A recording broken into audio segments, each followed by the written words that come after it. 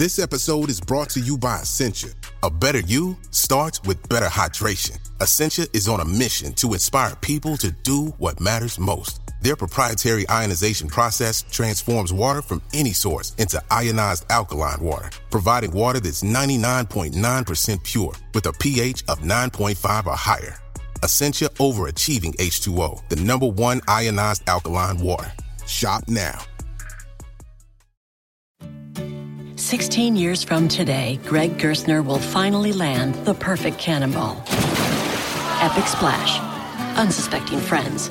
A work of art only possible because Greg is already meeting all these same people at AARP volunteer and community events that keep him active and involved and help make sure his happiness lives as long as he does. That's why the younger you are, the more you need AARP. Learn more at aarp.org/local. It takes a lot of hard work to make it look easy. This Mother's Day, Duluth Trading Co. can help you give her something that keeps up. Whether you prefer to shop online or in-store, Duluth has a motherload of gear, goods, and gifts to keep her comfortable and capable, no matter what needs doing. With Duluth's problem-solving details and legendary durability to boot, you'll finally be Mom's favorite again. Check out DuluthTrading.com for all your Mother's Day gifting needs. Atlassian software like Jira, Confluence, and Trello help power global collaboration for all teams, so they can accomplish everything that's impossible alone. Because individually we're great, but together we're so much better. That's why millions of teams around the world, including 75% of the Fortune 500, trust Atlassian software. Learn how to unleash the potential of your team at Atlassian.com. That's Atlassian.com. Atlassian.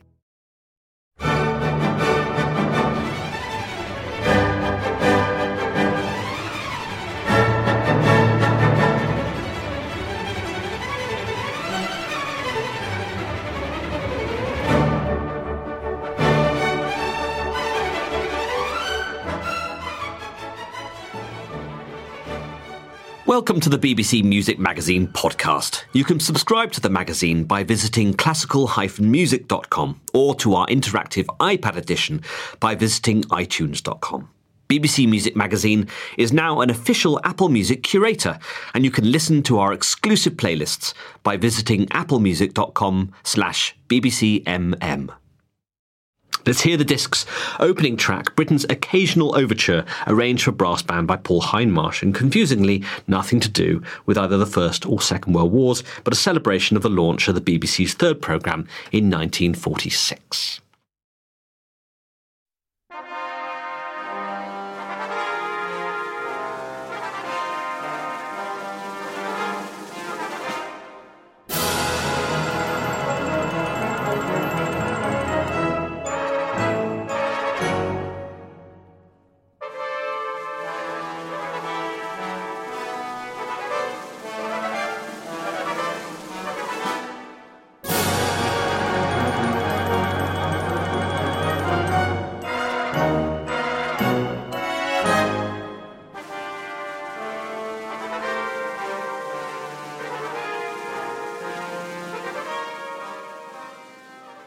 So that was Benjamin Britten's Occasional Overture. Jeremy, a work not necessarily connected with the war, but this is a disc that has some war connections, of course, being called War Memorials. It does indeed. Tell us a bit about the works that actually are connected to the war. Right, well, you've got effectively 6 works on this disc. The first one and the last one are not related to war. And those are the overture we just heard from Britten. And at the end, we have a set of St Edmundsbury fanfares by Britten, which he actually wrote in 1959 for a Magna Carta ceremony, a pageant, with it's got works related to those. Neither of those are actually anything to do with war, but the central 4 works are, and they are 2 war memorials by Robin Holloway, the composer Robin Holloway, Lucy Pankhurst's Voices, and John McCabe's The Maunsell Fort. Now, the 2 Holloway works and the Pankhurst works are related to World War I, and the McCabe is, which is called The Maunsell Fort, is related to World War II. It's very effervescent music, isn't it, Rebecca? It's very sort of evocative. I mean, there's this sort of sense that brass bands are really sort of community spirited, and there's this sense that brass bands have an awful lot to say about sort of common folk, as it were, going off to fight in the war.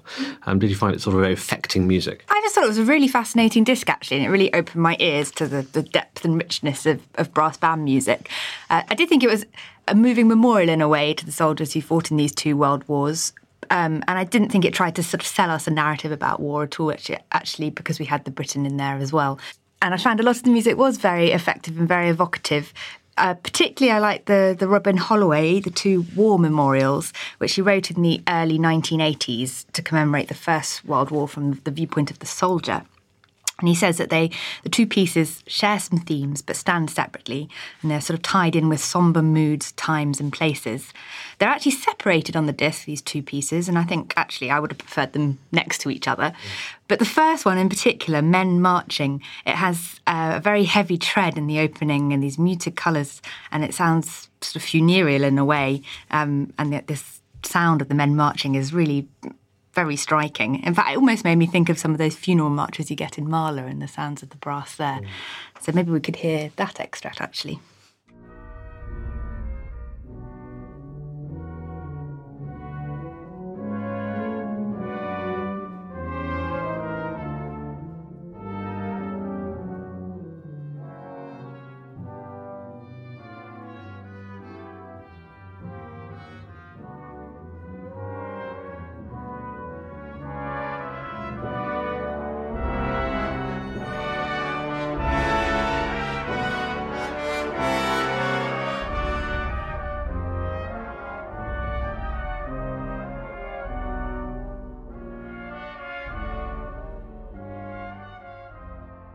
So that was an extract from Robin Holloway's Men Marching, the first of his war memorials. Eleanor, the brass band seems particularly suited to portraying a sort of sense of marching here, a sense of doom, a sense of, as Rebecca said, a sort of funereal atmosphere.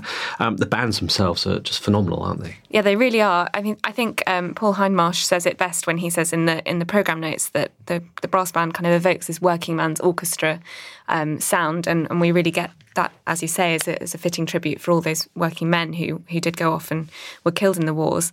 And these 2 orchestras, these 2 bands, are a very long-established band. So they were playing all the way through those wars. They've got this real history behind them. The Corey Band was founded in 1884, and I think the Trigger Town Band is back to even 1849. So really long way back.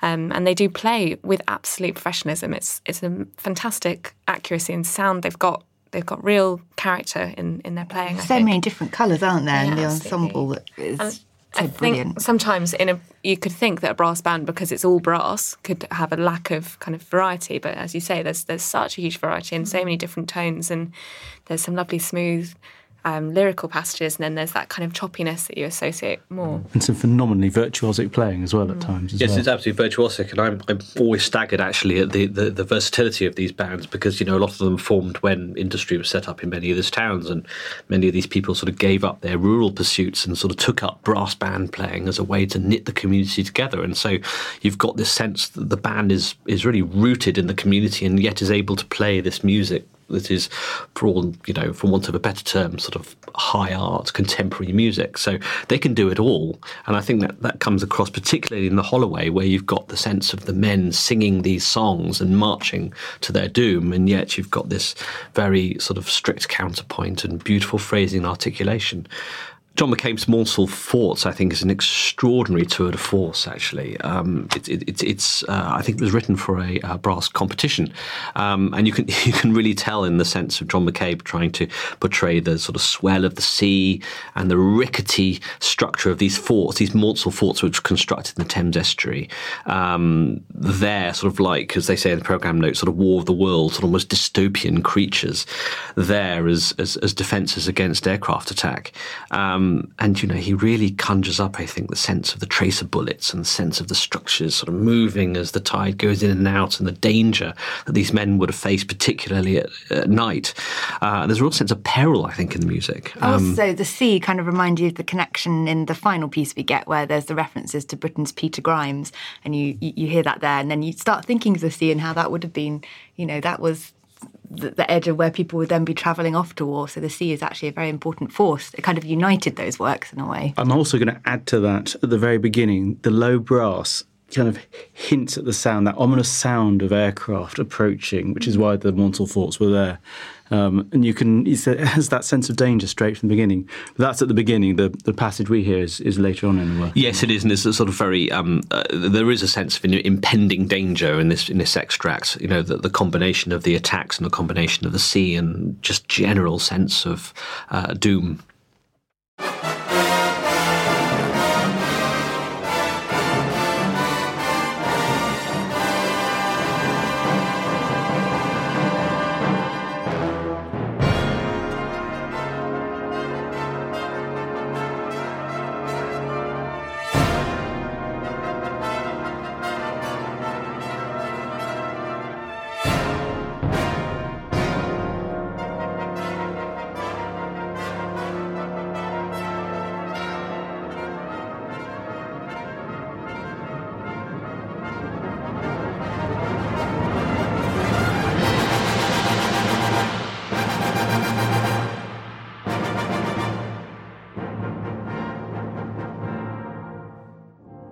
So that was John McCain's The Monsell Forts, a real sort of combination, as we were just discussing, of Shostakovich and Gustav Holst there at the end from Mars, from his Planet Suite. Jeremy, and Simon Dobson's Scherzo, his vitality, you get a sense of the brass band really having that same sort of interplay, don't you, as well? That sort of sense. I mean, again, their playing is particularly fine as you get the sort of swapping of ideas backwards and forwards. Absolutely. What goes on in this work is that this is part of... essentially, it's 4 St Edmundsbury fanfares, which Britten wrote in 1959, as I was saying earlier on. They're very short. They're about 40 seconds each. And then 4 contemporary composers were commissioned to write works following each of these fanfares. And the idea is to bring out the various aspects of Britten's character, because Britten wrote in the St Edmundsbury fanfares himself. So we have Lucy Pankhurst's is called His Depth. Simon Dobson, which we're about to hear in a second, is called His Vitality. Paul McGee wrote one called His Sympathy, and Gavin Higgins has written one called His Skill. Now, what Simon Dobson is doing here is he's reflecting on Britten's sort of livelier, kind of high-octane character. Britten was very famous for herring round Suffolk roads in his car, scaring the life out of his passengers, or playing very, very kind of competitive games of tennis. And these are brought out here in Dobson's work.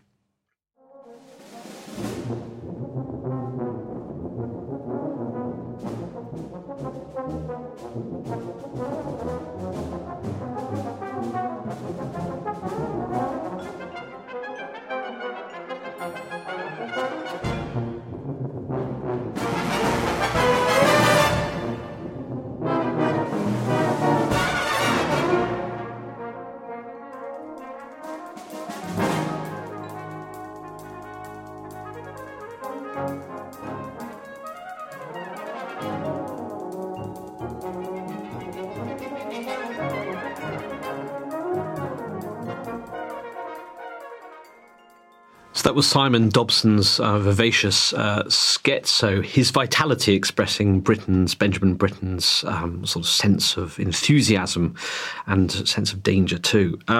Eleanor, Lucy Pankhurst, her voice is In Memoriam is one of the most affecting works on this recording. In fact, we're going to use an extract to end this podcast with, but tell us a bit about it. I think the most affecting thing about it for me is that it starts with a recording of a letter home from a soldier, and then the music gradually grows out of this kind of, it's heartbreaking really, the soldier writing home to his mother saying, we're about to go off, and then this music creeps out, and it's a wonderful work. It's quite contemplative in places, and then it has these bursts of energy, and it really again showcases all of that the brass band can do from that point of view.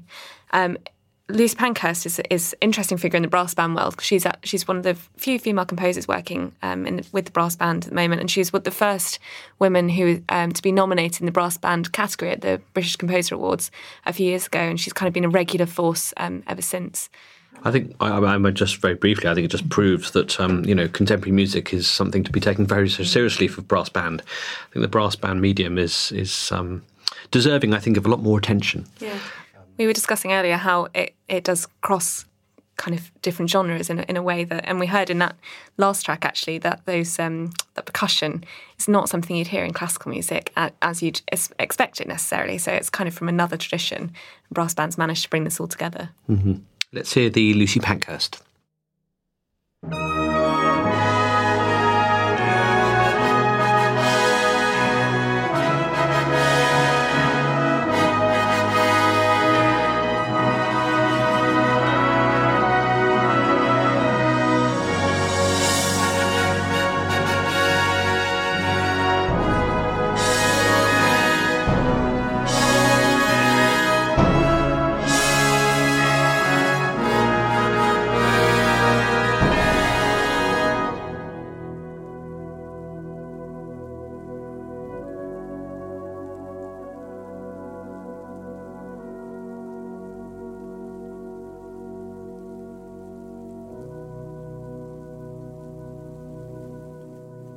So that was the final few bars of Lucy Pankhurst's Voices in Memoriam.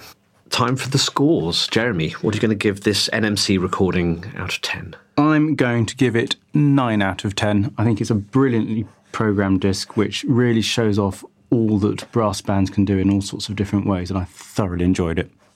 Eleanor? I'm going to also give it 9 out of 10. I think I'm not an expert in the brass band world, but it really opened my eyes to, again, as Jeremy was saying, what the brass band can do, and I will be returning to lots of these works. Rebecca? I'd like to give it 8 out of 10, but for very similar reasons as Jeremy and Eleanor. Really opened my ears to this music, and just wonderful playing and very sensitively done, I thought, this whole disc. Yeah.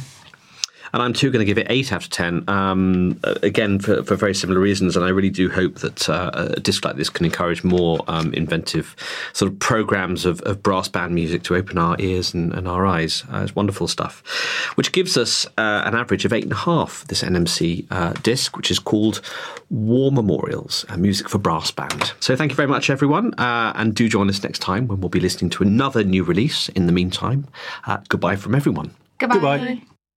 Thank you for listening to this BBC Music Magazine podcast, which was produced in our Bristol studio by Jack Fletcher. For more of our podcasts, visit our website at classical-music.com or simply head to iTunes.